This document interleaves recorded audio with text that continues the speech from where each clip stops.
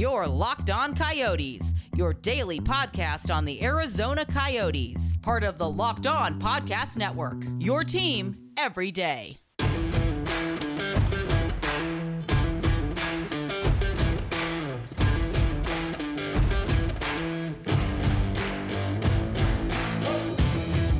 Thursday, February 4th here on the Locked On Coyotes podcast, part of the Locked On Podcast Network. We're covering everything Arizona Coyotes, but today will be a special day. Instead of Coyotes, we'll be talking all things Tucson Roadrunners as their season set to begin on Sunday at noon at the Tucson Arena. I'm Raul Biano, your host. Joining me here today is a great friend of mine, and he covers the Tucson Roadrunners as well for the Arizona Daily Star down here in the great Tucson area. His name's Brett Farah. Hey, how you doing, Brett? I'm good, but wait. You're saying the game is Sunday now? Is that what I'm hearing? No, just playing. There's going to be a lot of that, I'm guessing, this season, but we already have some schedule changes. But no, thanks for having me, Rob. I appreciate it. It's great to be here. Yeah, good to have you on. A couple of things I do want to address. I said it would be all Tucson, but I do want to address the first thing as a news that just came out as of Wednesday evening for the Arizona Coyotes' sake. This weekend's game against the Minnesota Wild has been postponed due to safety protocols regarding the Minnesota Wild organization has more people testing positive for the coronavirus. So they had to shut down the entire training facility, and well, there's no games this weekend, Brett, for the Coyotes, and that it was the same thing that happened for the Roadrunners this weekend. That's the reason why we have the Sunday game. Yeah, no, you're exactly right. Like, that's exactly why I was thinking when you asked me when you said that question or you said that at the beginning, and I was just joking, but it's true. Like, we're already seeing it. Yeah, we're a month in for the NHL schedule, and so it's happening all over the place. But the regular season not even off the ground for the AHL, and it's happening. So I think we just have to be, as people covering the leagues in our cases, as fans enter the picture, whether they're watching or listening at home or online, or some actually getting into the buildings in Tucson. That looks like it's going to be a possibility, just like in Glendale. I think patience and flexibility is going to be the key words for this season, because this is not going to be the only time we see this, and it's already kind of starting. Yeah, it's definitely not going to be the only time we see it, and that's that's the part of adapting to what we have going in this hockey season, and just in sports in general. Because obviously, right now we have to be as careful as we can, and it's weird because this is the saying that a lot of people were saying, and obviously one that is said over at the show over on my other work at Wildcats Radio 1290, we use the word the new normal. Obviously, a lot of us hate that word because you're just like, we don't want this to be normal. But I mean, we have to be used to these games changing literally on a heartbeat. Well, and I think it's going to also, you mentioned before we got going here today, off the air, you had mentioned to me about, we kind of talked for a second, and taxi squads and things like that, and all these things that we're not used to. And from a hockey standpoint, it's going to play a role in the players we see both up the NHL level and down here in Tucson and the AHL level, where it's going to be a lot of movement. So that flexibility isn't just in the schedule. It's going to come in rosters. It's going to come from game to game in rosters. There may be times where second intermission, we got guys getting called up to go play on a taxi squad or getting sent back down. And so I just think it's going to take a lot of patience. And so I hope, as somebody covering the team here, that the audience is patient, because it's going to be a struggle. There might be times where I'm like, oh yeah, so-and-so's not on the roster, not playing tonight, and yet someone in the crowd or a fan who's reading me might actually know that person got called up already because of just stuff happening by the minute. So I'm trying to sort of get my own zen together, do my own calming exercises and, yoga about it, to make sure that I don't get in my own head and get mad at myself too much for not being as connected, just because it's also hard. We can't see practices. We talked about this too. We can't see practices up close. You can, but it's not the same. The interaction with players isn't the same. It's going to be a different feel all around. And I know from your perspective, kind of covering the Coyotes and all leagues related to this, that you would probably agree with me that, you know, we want to do our best to bring the picture to the audience, but it's going to be a different thing for us too than we've ever experienced. Yeah, and that's the weird thing is all, you know, the age of Zoom meetings and those Right. the press conference is done that way. It is weird. Like I've done enough for the U of A. I did one for the Roadrunners when they introduced the new head coach Steve Potvin, and it just felt weird being in my own home while I had a press conference interviewing the new head coach of the Tucson Roadrunners. Right. It's I don't know if I'll ever get used to that. I think it's actually tough because what I hope, and this is not about the Roadrunners or the Coyotes, even U of A, is I hope that normalcy doesn't become normal, where it's like, Right. well, you know, why do we need to give more access? Not that anyone's trying to limit access, but it's naturally going to be limited through this setup. So I think that's the part that I'm most nervous about. Is not right now. It's what happens next year and the year after. How do we as an institution, meaning the sports journalism market, keep that access? And it's not for us. As much as people on social media want to comment sports journalists sometimes to say, hey, you know, why are you always complaining? You know, we're not the ones asking. But the reality is that, you know, we've seen it at various elements, you know, over the years that, you know, be it at, you know, the college level, things like that, that the fan direct connection to some of these athletes is helped by what we cover. Even when it's a bad team and it seems like all we're covering is negative stuff because they're losing a lot, it's helping the fans' ability to stay connected. And so that's my biggest fear or trepidation, I guess, is what's it going to be like a year from now? Are we going to get back to the point where we can look these guys in the eyes in person and get to know them so that they trust us when we're diving into their personal lives, not to be tabloid journalists, but to really learn about them and share, you know, that they have, you know, kids at home and, you know, a spouse, and they're still across the country because they're living their dream and it's tough, and all these things that we may not get to have that sort of personal humanized connection to over Zoom. And you know, Brett, that is one of the main reasons why I've always loved covering the American Hockey League, is because that usually in normal year, that is what's the easiest thing to get. We're here in Tucson. There's almost impossible to be able to talk to the players unless they're under strict supervision of the SIDs, and they get coached on what they have to say sometimes. And then you have the NHL, where it's almost the same thing, or you get literally every cliche answer known to man. I mean, you get that in the American Hockey League too, but I mean, it's a lot more personable down in the minors, and I really appreciate that. And like you said, it's sad that we don't get that, but go ahead. Well, and there, you know, you and I have experienced it side by side. You remember last year we're covering the beginning of Ivan Prosvetov's career with Tucson, and we're down in that hallway, and he starts talking about, and I'm not trying to make fun of him. I'm not trying to mock him at all. He's got this kind of deep Russian accent, but speaks perfect English, and is a young kid, you know, I think 20 years old at the time, and he's basically talking about things, and it's got this sort of like, I'm trying to think of the comparison. Like it's got like a kind of like a Rocky movie feel to it. How he's explaining, back in Russia, that kind of thing. And again, I'm not making fun of him. I think it was just so endearing, and he would just be dead honest with us. And then we get to ask him things about, living here and coming here and playing in the States for the first time, and not with the Roadrunners, but he played in North America for the first time in juniors and then to the Roadrunners. And anyway, I know I'm kind of talking over myself, but the point is, like, it's such a different thing when we get to have those face-to-face conversations, especially with these young guys who are really adulting for the first time. I mean, one of my favorite conversations last year was with, I can't remember who it was. It was Michael Bunting and a few other guys, and they're talking about how they all live at the same apartment complex up in kind of the edge of Oro Valley.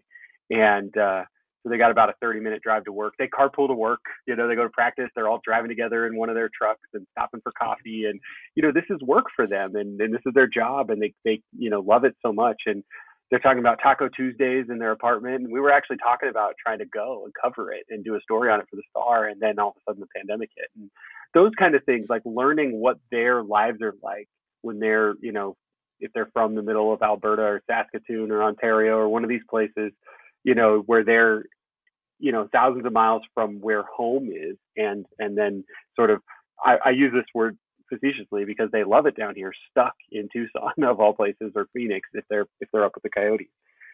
So it's a really great part of this is how close we actually get. And for you and me, Rob, we can both attest to this. We're in Tucson where we get TV here, but there's not, for being a city of 1 million people, a top 50 market in the country, give or take, there's not a ton of media that covers this team. And I'm not saying that's good or bad or otherwise, but I don't hate it because it gives us the ability to really own the coverage a little bit, which allows us to have that connection with these folks. It definitely does, and I'm super excited for the season to come up this year regardless.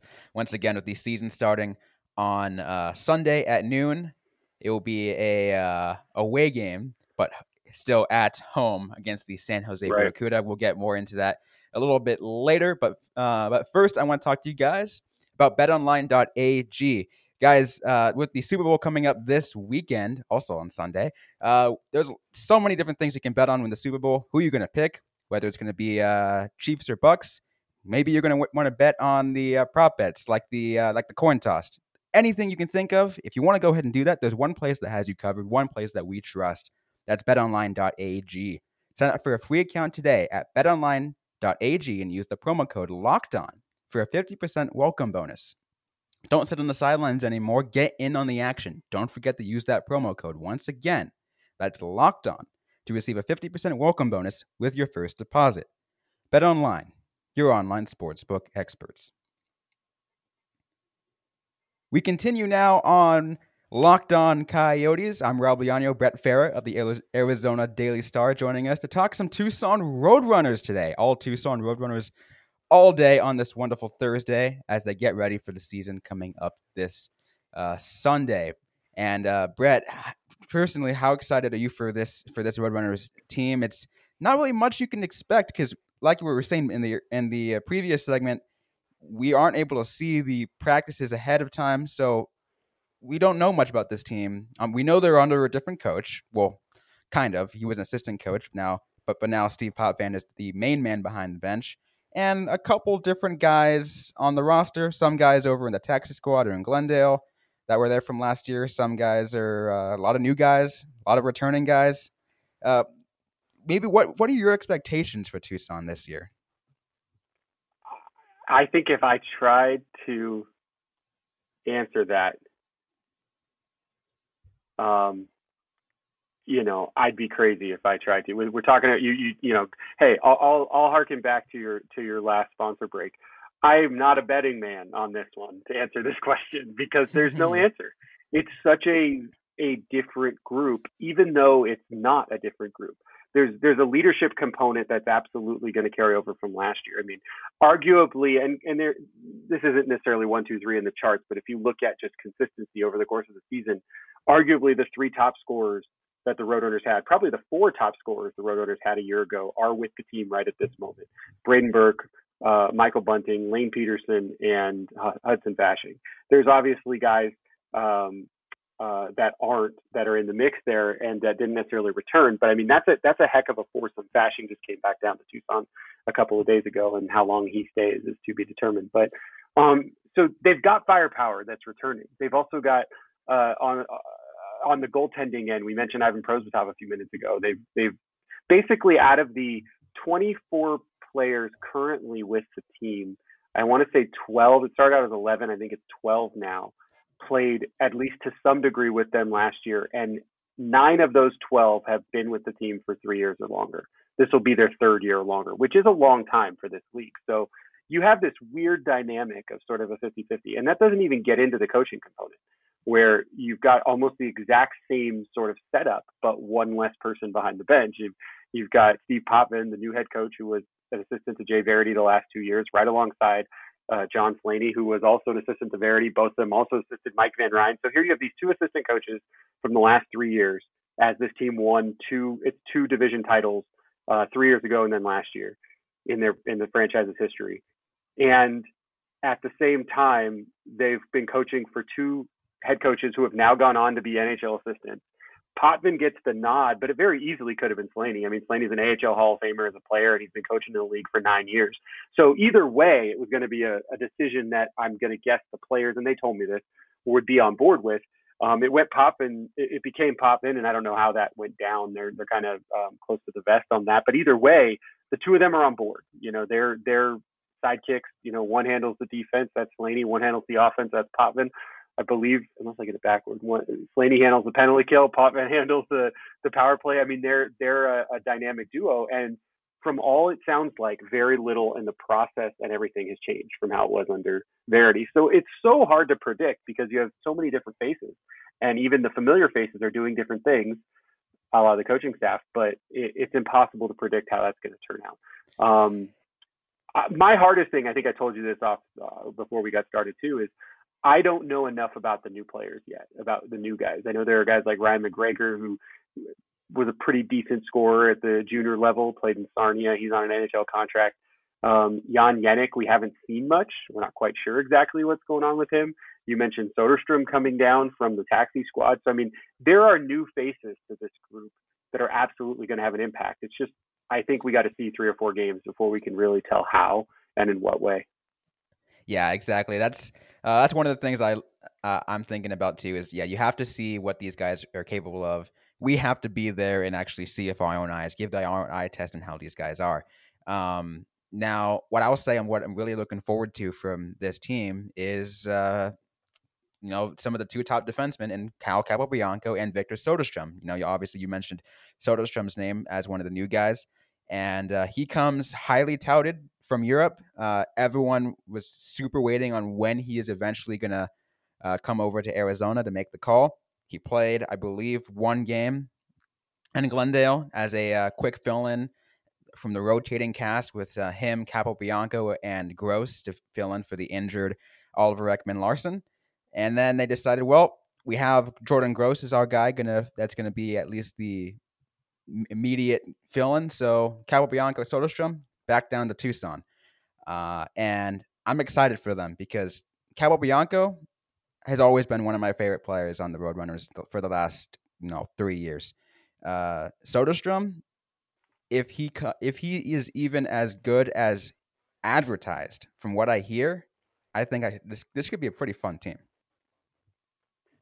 I was saying all that, and I had completely forgotten about Capobianco. He got put on waivers, 3 days ago, to be sent down, and that's also a risk. You got guys on NHL contracts who, or theoretically one-way contracts, and what that means in this context is if you're two-way, the freedom to go back and forth both ways is even if it's an NHL contract is there. But the one-way contracts, you got to clear waivers to get sent back down here, and it was not a given that Capobianco wasn't going to clear waivers. I mean, that's a fearful thing. If they ever decide to try to send Aiden Hill, the goaltender, down here, he'll probably get snatched up in about 5 seconds. So I think we've seen, at least for the prolonged, the last we see of him. But to your point about the defenseman, to have a pairing like Capobianco and Soderstrom together, I think is huge. And then you also have a second set pairing of Dyson Mayo and Cam Dineen.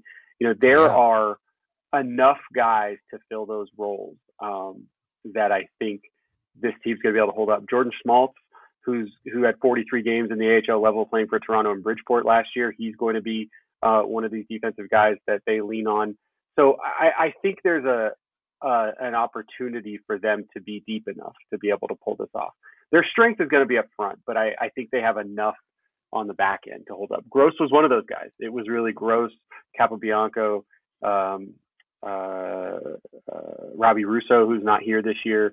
So, I mean, that's changed quite a bit and what happened. But then, like I mentioned, Mayo's in his 6th season with this club, and they've only been in Tucson for 5 years. So they have some ability they have some stability, I should say, some stability on that defensive front as well with these guys.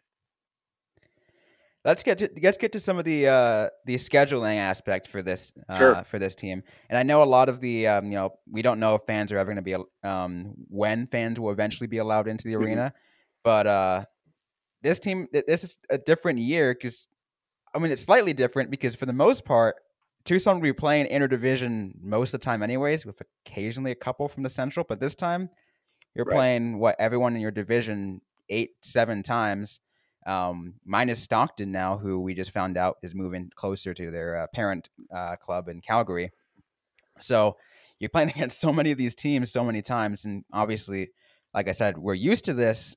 But I mean, how is this? How do you think this is going to play out? Because I think this Pacific Division could be different this year, based off again how we're talking about before, with rosters even from around the entire divisions in the NHL are moving around. Well, I think there's a pretty, I mean, I don't know if this is a consensus, but there's a pretty clear belief that Ontario is stacked and that the Kings system is pretty loaded. And that's even losing, Martin Frk, meaning he went up to the LA Kings. Martin Frk at the All-Star game last year set the North American professional hockey record for, what was his slap shot? Do you remember that in the skills competition? Like 107 or something crazy? Yeah, it was something that high. It was ridiculous. Yeah, he's up with the Kings. Cal Peterson, their goaltender, from their All-Star goaltender, is up with the Kings. And yet Ontario is considered to be loaded. And so a reversal from the past couple of seasons where you saw Tucson and Stockton and Colorado and I'm trying to think who else was in the mix. San Diego. You saw San Diego were sort of up in that upper echelon, top 4-ish or so. I think Ontario is going to make that push. I think it's flexible enough of a division that it could go the complete opposite of what anyone expects, and it wouldn't be a surprise either. I think probably the smartest move, though, and I had a conversation with Bob Hoffman earlier this week where he said, the president of the Roadrunners, where he explained that the league really treated the scheduling, and it's obvious because some teams, the league minimum is 24 games for the entire league wide, and some teams are playing only 2 other opponents, and they're playing them, 12 times a piece on the course of the season. And that's a lot of travel reasons and stuff like that. The Pacific Division, though, except for maybe San Jose, but it wouldn't surprise me if they busted San Jose too. And then Colorado, they're going to be busting a lot. They're going to bust to Vegas. They're going to bust to Irvine, where San Diego's playing. They're going to bust to El Segundo, California, where the Ontario is playing out of the Kings facility. They're going to be moving around that way. They do got to go to Texas for a few games. So they'll be on an airplane a few times. But the point being, the Hoffman said that the league basically gave the division sort of their own carte blanche to figure out how they wanted this to work. And while there's a little bit, like you said, of overlap, the Kings will play, the Roadrunners will play Texas 6 times, 3 at home, 3 on the road. The majority of it was decided in-house that they're going to play more games than they normally do, proportionately. So usually the Pacific Division plays a 68-game schedule. At least that's how it's been the last 4 years, while the rest of the league has played about 76 games. This year, most of the rest of the league is playing high 20s, low 30s, whereas the Roadrunners at one point, I want to say had the second most games on their schedule with 40. I think maybe San Diego had 41 on their schedule. And we're talking 41 games, not in a true, they played 68 previous years and were scheduled to play that last year over a course of 6 months. They're going to play 40 over 4 months. So it's it's just as intense of a schedule, put it that way. Really 3 months. It's going to be February, March, and April. And then mid-May, they're going to hit the whatever ends up becoming of a playoff situation, which is a totally other issue for the AHL. So I think that the schedule is pretty fascinating. They're going to have more 3-game weeks than they had the last couple of seasons. Talking to some of the players, a couple of the guys, Lane Peterson, Michael Bunting, they like that type of schedule where they're going to have more, Friday, Saturday, Mondays, or Thursday, Friday, Sunday type setups. Other players, Braden Burke, kind of preferred last year's type of schedule, he said. But I think they're all going to know that they have to go in and be kind of what we said at the beginning of the show, flexible and willing to adjust, because it's going to be a lot of hockey in a short period of time. And there's going to be some games thrown out the window, just like this weekend. We didn't even get to the point, I don't know if you want to bring it up or if you want me to, about the games this weekend being road games at home. And there was some interesting notes said by Steve Potvin during a conversation I had to him this week about that. Do you want me to mention that, or do you want to explain that to the audience here? No, go right on ahead. So basically, San Jose, which is in Santa Clara, California, this is your hometown, Rob. Santa Clara has been very stringent on their regulations for a lot of events, but especially college and pro sports. So like Stanford and San Jose State have had to play elsewhere for basketball games.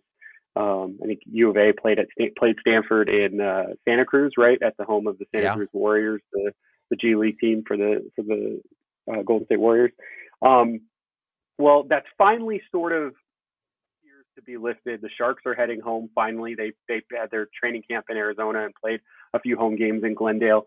The Barracuda had their training camp this is the AHL team up in Chandler, and the league decided, or the way that the scheduling went, is that their first 3 home games would be theoretically in Tucson, even though they were home games.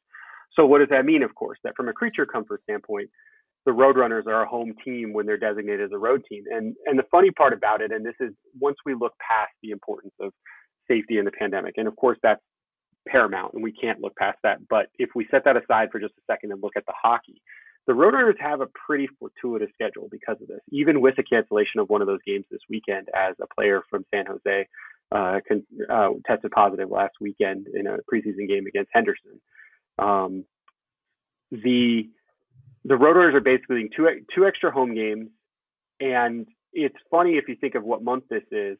What is the usual take? You'll know this off the top of your head, but I'll quiz you anyway, Rob. What's the usual situation for the Roadrunners in February? What happens every year in February? The Gem Show road trip. Well, there's no Gem Show this year. Tucson is famous for this big gem and mineral show. If folks are listening from up in the valley or outside and are Coyotes fans and hearing this for the first time, Tucson is world famous for this. I mean, I don't know how many people, but many tens and tens and tens of thousands of people, maybe hundreds of thousands even potentially, flock to Tucson in February for almost a full month at various points to go to these gem and mineral shows, which take over virtually every possible gathering hall in the city, and that includes the convention center. So the ice is covered up and turned into a big floor, and the stands are pulled back, and it's for a month, 3 weeks, they have to go on the road. They literally live out of suitcases for 3.5 weeks, which doesn't sound crazy until you really think about it. Most road trips are not actually that long. You might be on a road trip for 2 weeks at the AHL level, but you're coming home in between. They don't come home. They're 3.5, 4 weeks on the road. Well, Steve Poppin, the new head coach, said, look, he goes, we're not trying to bask in someone else's misfortune of not being able to play at home, meaning San Jose. But the reality of it is that they're usually on the short end of the stick when it comes to February scheduling. The Roadrunners are. Yeah. And so they're going to take darn advantage of being able to have, at the time he thought it was 3 extra home games. Now it's only 2 as the schedule shifted a little bit. But it is a big deal. It is a big deal to a team that has played well at home. And to, like I said, a team that for the only time doesn't have to deal with this. And Poppin said, next year we're not going to be so lucky. The Gem Show's going to be back. We're going to be back to normal, and we're going to be on the road for a month. So I do think they're pretty happy about having those extra creature comfort games where they're in their home locker room, they're eating their home cooked meals, they're in their own beds, even though they're technically wearing whites as the road team this weekend. Absolutely. That's the first thing that came to my head too. All the whole Gem Show stuff. And I looked at their schedule, seeing as many home games as they got. And man, this should be fun. First time in February, I'm going to be able to covering Roadrunners games all month long. And this February is generally one of my favorite months. So I was like, yeah, I'll take it. Well, and one of our points a second ago about how many games total the Roadrunners are playing, they have more home games. If you count these 2 road games in their arena, they will have more home games than any other team in the league, both proportionately and in actual raw numbers. So when we're looking at, can this team win, that's an advantage. And at this level, is it the same when you're dealing with awkward sheets of ice and awkward buildings? As much as I love Tucson Arena, it's an awkward building. I'm not offending anyone by saying that. It's a strange building. It's a horseshoe kind of barn, and it's got some craziness. The locker rooms it wasn't built for hockey. No, and it was built 40 years ago, so it's not like one of these newer facilities. San Jose, for example, they're playing out of the what's it called now? It's not the HP anymore. What is the big building? The SAP Center. They're playing. Thank you. They're playing at the SAP Center the last few years, and they're building their own facility, which will be a practice facility, but also have a home ice for the Barracuda. So it's going to be incredible. I mean, an amazing facility, smaller footprint, and a little tighter crowd, but that's what they need up there because they've got an NHL team 5 feet away. But this wasn't built for that. It's probably a little bigger than you would build an AHL arena right now. And it wasn't designed this way. And so, but I think that even without fans in the building, and so to kind of share that part, there are no fans in Tucson Arena this weekend for Sunday or Monday's games, where they're the road team. The goal, so both San Jose and Tucson will go actually on the road next week, and then both will return the following week, where Tucson becomes the home team for three games. And then after that, San Jose actually gets to go home the first couple of days, or the last couple of days of February, back up to Northern California. But when they both return and San Jose is the road team, the February 18th official home opener for the Roadrunners, the plan is to have fans in the stands. How many, to what degree, how that will work is totally unknown. But that's what the team says, is they plan for that. And they also say, with the caveat, the plan is that that's what we're planning now, but it can change at any moment. They're working with the managers of the arena and Pima County health officials every day to make sure that they're on track for that. So you said that earlier, that we don't know how that's going to turn out, but that is the goal. But even without fans, or with a minimal number of fans, I still believe at this level, the AHL level, playing in your home building is a significant advantage. You may not have the crowd behind you, but the little things, the black ice in that southwest corner of the building where the Zamboni comes on and stuff like that. I mean, there's little things like that absolutely play into the Roadrunners' hand. And so having more home games is a really big deal and cannot be overstated, I don't think. Absolutely. Once again, Brett Farah joining us on the Locked On Coyotes podcast today as we get ready for the Tucson Roadrunners season set to begin this Sunday. Just a quick reminder, guys, that we're covering everything you need to know about the Arizona Coyotes, but what about the rest of sports? Now the Locked On Podcast Network has you covered there as well. We have Locked On Today. It's hosted by the great Peter Bukowski, and it's all the sports news you need every morning in under 20 minutes. Subscribe to Locked On Today wherever you get your podcasts. In just a sec, I'm going to go ahead and ask Brett some of his favorite stories covering the Tucson Roadrunners over the last couple of years.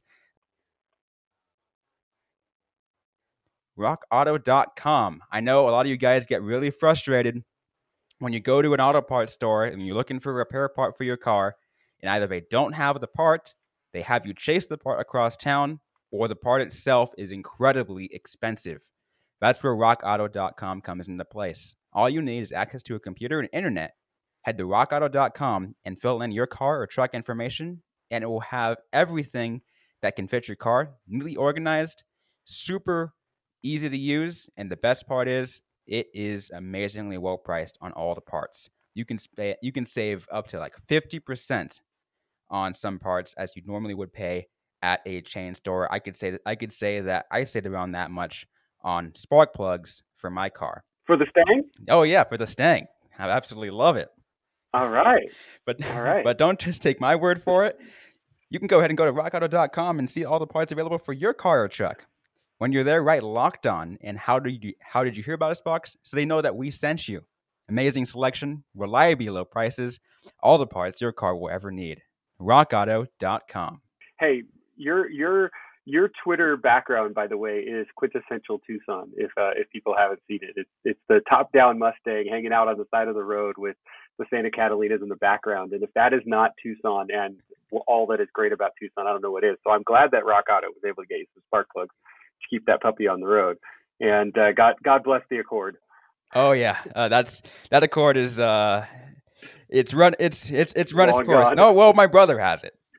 It's in Newport Beach. Oh right, all right. Yep. So it's getting its own sunsetting. I told him to let me know once it reaches 200,000 miles. Sorry, I know I'm getting sidetracked, but that's the fun part of getting to talk for a while. Not a problem. All right, Brett. This is my favorite segment. I did this with Ezra last week, and I also did this with Eric Clark a couple weeks before. It's a segment I like to call Stories from the Press Box.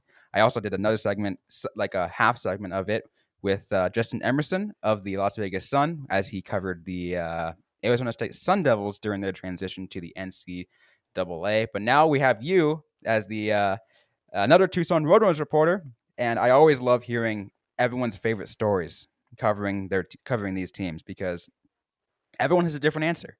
Eric talked about talking to high-profile hockey names. How he just happened to be sitting next to Dean Lombardi the first year he started covering it. Ezra talked about the time that when Tucson went to the playoffs, also talking about Craig Cunningham's recovery story. And like I said, Justin Emerson talked about Arizona State going from ACHA to NCAA. But now I want to hear from you. What are some of your favorite stories covering the Tucson Roadrunners over these last couple years that you've been a part of the media team? Well, I think one of them stands out, and he's not with the team right now. It's kind of fun, though, because I think he's up in the Phoenix area, and he's basically got tickets to Coyotes games. But one of them was with Bo Bennett, who played, I think, college at Denver, and played Division I college hockey at Denver before going to play for the Pittsburgh Penguins. Was on the Penguins one of their Stanley Cup years. I don't know them off the top of my head, but a relatively recent one. And bounced around a little bit. Well, he ended up with the Roadrunners last year. And so you just mentioned Justin Emerson covering ASU. And so there's a funny little meme on Twitter, a joke on Twitter amongst hockey fans that Bo Bennett was the first commit to ASU. At least he claims that he was. So basically when ASU gets announced they're having a hockey team, which Justin, who just talked about, had a pretty big role in that process from his interviews and conversations with Ray Anderson, the AD at ASU, and kind of breaking that story wide open. Bo Bennett sees it a few years ago, and he goes, "Hey, I'm committing to ASU." So I kind of asked him about that as a joke last year, and he goes, "Oh, I go to ASU." I'm like, "What are you talking about?" And it turns out he's a student at the Cronkite School, a mass communications student. I don't think journalism, but something in the mass communications field, and he's taking his classes online. And so I start talking to him about it, and this is I want to say it's a Monday that they're in the building, and they normally wouldn't be in the building on Monday, except that actually, yes, they would, because they played Friday, Saturday on the road, drove back Sunday, and then we're in the building for a light practice on Monday. So I'm talking to him, and he goes, "Oh yeah, I just had to take my final on the bus yesterday on the way back." So he's using Wi-Fi on the bus as they're busing back from Southern California. And I just thought that was a really cool component, because here you have this guy who played 2 years of college hockey, decided to figure out how to remotely, online, as he's a working professional like anyone else might be, continue his education. But it was just kind of fun that it was ASU, because that's the place that, 4 or 5 years ago, he joked that, and his point was he's like, oh, God, wouldn't everybody want to go play hockey in the middle of the desert sun? So that was kind of the gist of his tweet. But so that was a fun conversation, getting to learn from him about that. And, he says he's an A student, which I thought was kind of cool. And then, let me think what else. Michael Bunting, when you're down in that hallway, this is the stuff I'm going to miss. When we're down in that hallway of Tucson Arena, which is where the locker rooms are, and I don't know if I'm supposed to share this, but our old buddy Walt Ruff, who was the media relations and communications manager for the team last few years, he's not with the team this year, but he would probably get mad at me for saying this out loud, because it's kind of understood that this stuff is their domain. But Michael Bunting, how many games did he come out of the locker room grubbing for extra assists? Saying, "Oh, I tipped that one," because they basically do kind of an assessment of all the scoring post game to make sure that they got the right guys. So if there's a second assist that needs to be added, or if a puck got tipped on the way in, but they credited originally the person who had the slap shot or the shot from the point. And it's like clockwork. Every game, Bunting is just like, "Yeah, I got an assist on the second goal in the second period." And it's just so funny, because it's, it doesn't mean anything, and he knows that, but it's just a funny insight into his personality, not in a bad way at all. I think it's hilarious and a fun, kind of fun thing and to be a part of. And then the last thing, if I can share one more, and again, I'm kind of sharing some secrets from Walt, who I miss being here in Tucson. He's back home in Pennsylvania, but Walt has a little streak where. God, he's going to kill me for saying this in public, but that's okay. Somehow one day when the team was struggling, Walt was brought into the locker room pregame, and he knows all these guys, and he was asked to do sort of the hype up before the game. And so he's, yelling at the top of his lungs. He told me this. I didn't be there to witness it, so it's secondhand information. But so he's yelling at the top of his lungs. There may be some occasional adult-oriented language. And he all of a sudden, and then the guys go crazy, and then they come out to the ice and they play and they win a game. Well, Walt had like a crazy streak of the games that they asked him to do the pregame hype where they won. And so every time I'd see him come up a minute later, and he's got a smirk on his face, and he's coming up to the press box, and I'm like, "Hey, what's going on?" And he's like, "We're going to win tonight." And that always Oh, made it's me laugh amazing. because he knew, because they asked him to do the pregame hype, and I can't repeat some of the things that were said. I got to listen to it once where he recorded it, but definitely not for public consumption.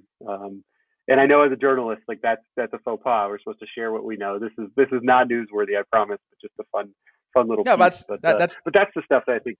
yeah, that's what this segment's all Go about, ahead, to kind of share about stuff like this, stuff that people Yeah. normally won't hear, because as journalists, we share the things that people normally would want to hear. It's like, hey, what's going on with the team, and what did this player have Yeah. to say? It's stuff that's important to that. But hearing stuff like that, that's what makes a segment like this, because you're just like to see stuff like Right. that. I love those. Well, and you and I are lucky. And Eric, a couple of years ago when he was with us up at the box, and we're lucky.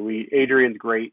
He's the voice. Adrian Denny's the voice of the Roadrunners, and if I'm allowed to plug, I'm co-hosting Happy Hour, Roadrunners Happy Hour now, which is every Tuesday on a Tucson sports radio station that I will not share because it may not be the one that Robbie works for during the day. So if anybody wants to find it, you can find it.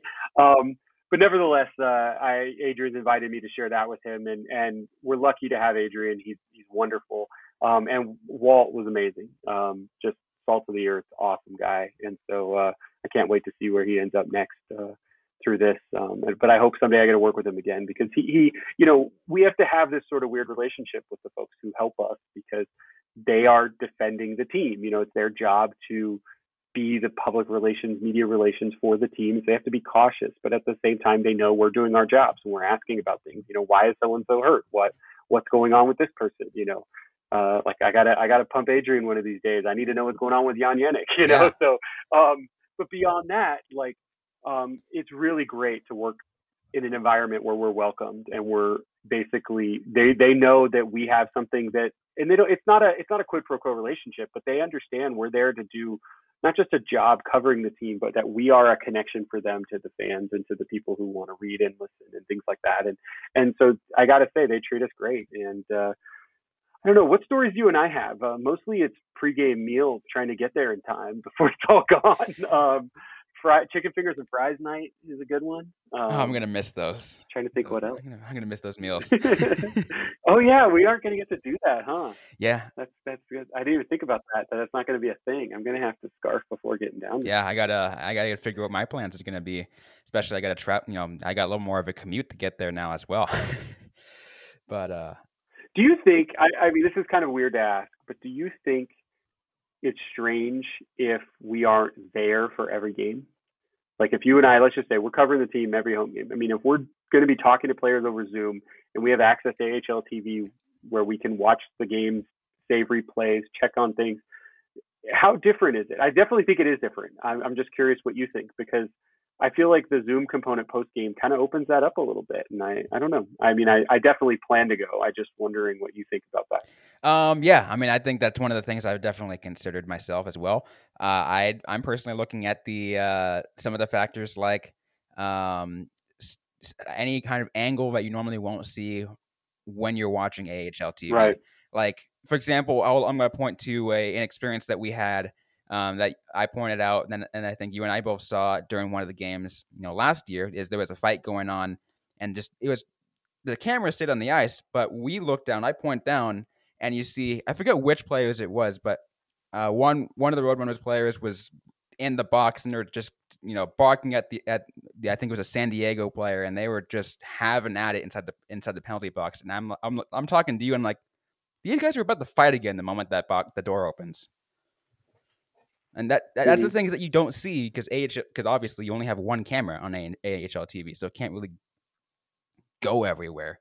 You can see any kind of interact. Yeah, you're totally right. There was also. I mean, hey, we're forgetting the biggest one, and it was said in the press box, and I don't want to say who it was to, I'll just leave it at that. But it was said in the press box, and I think you and I were both there and heard it, and we started sort of digging into it. But it was, what was the situation? It was the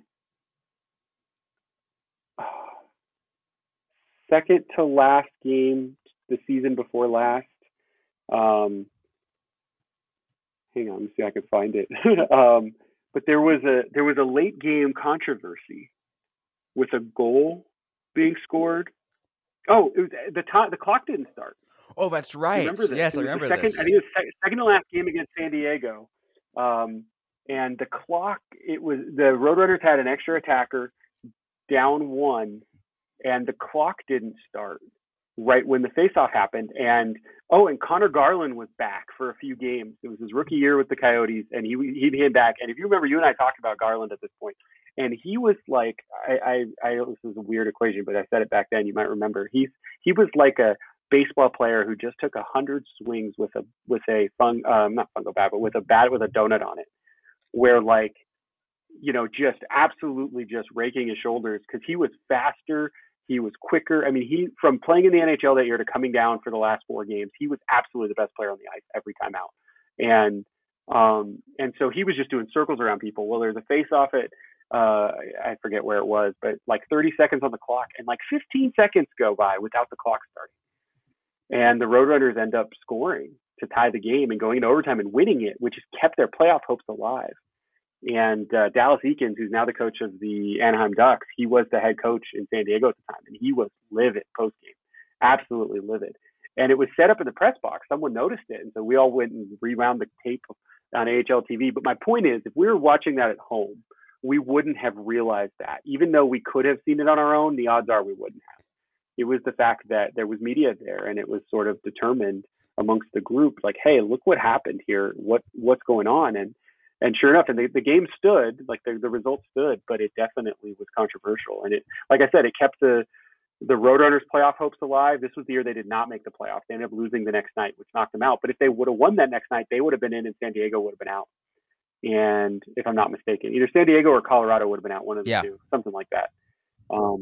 But pretty crazy. I mean, I could at some point pull it up and get the full details, but we don't have that much time here for that. But yeah, that was a crazy one too, and that's something that you would not experience unless you're sitting in a group. So even this year at the games, that's something else too.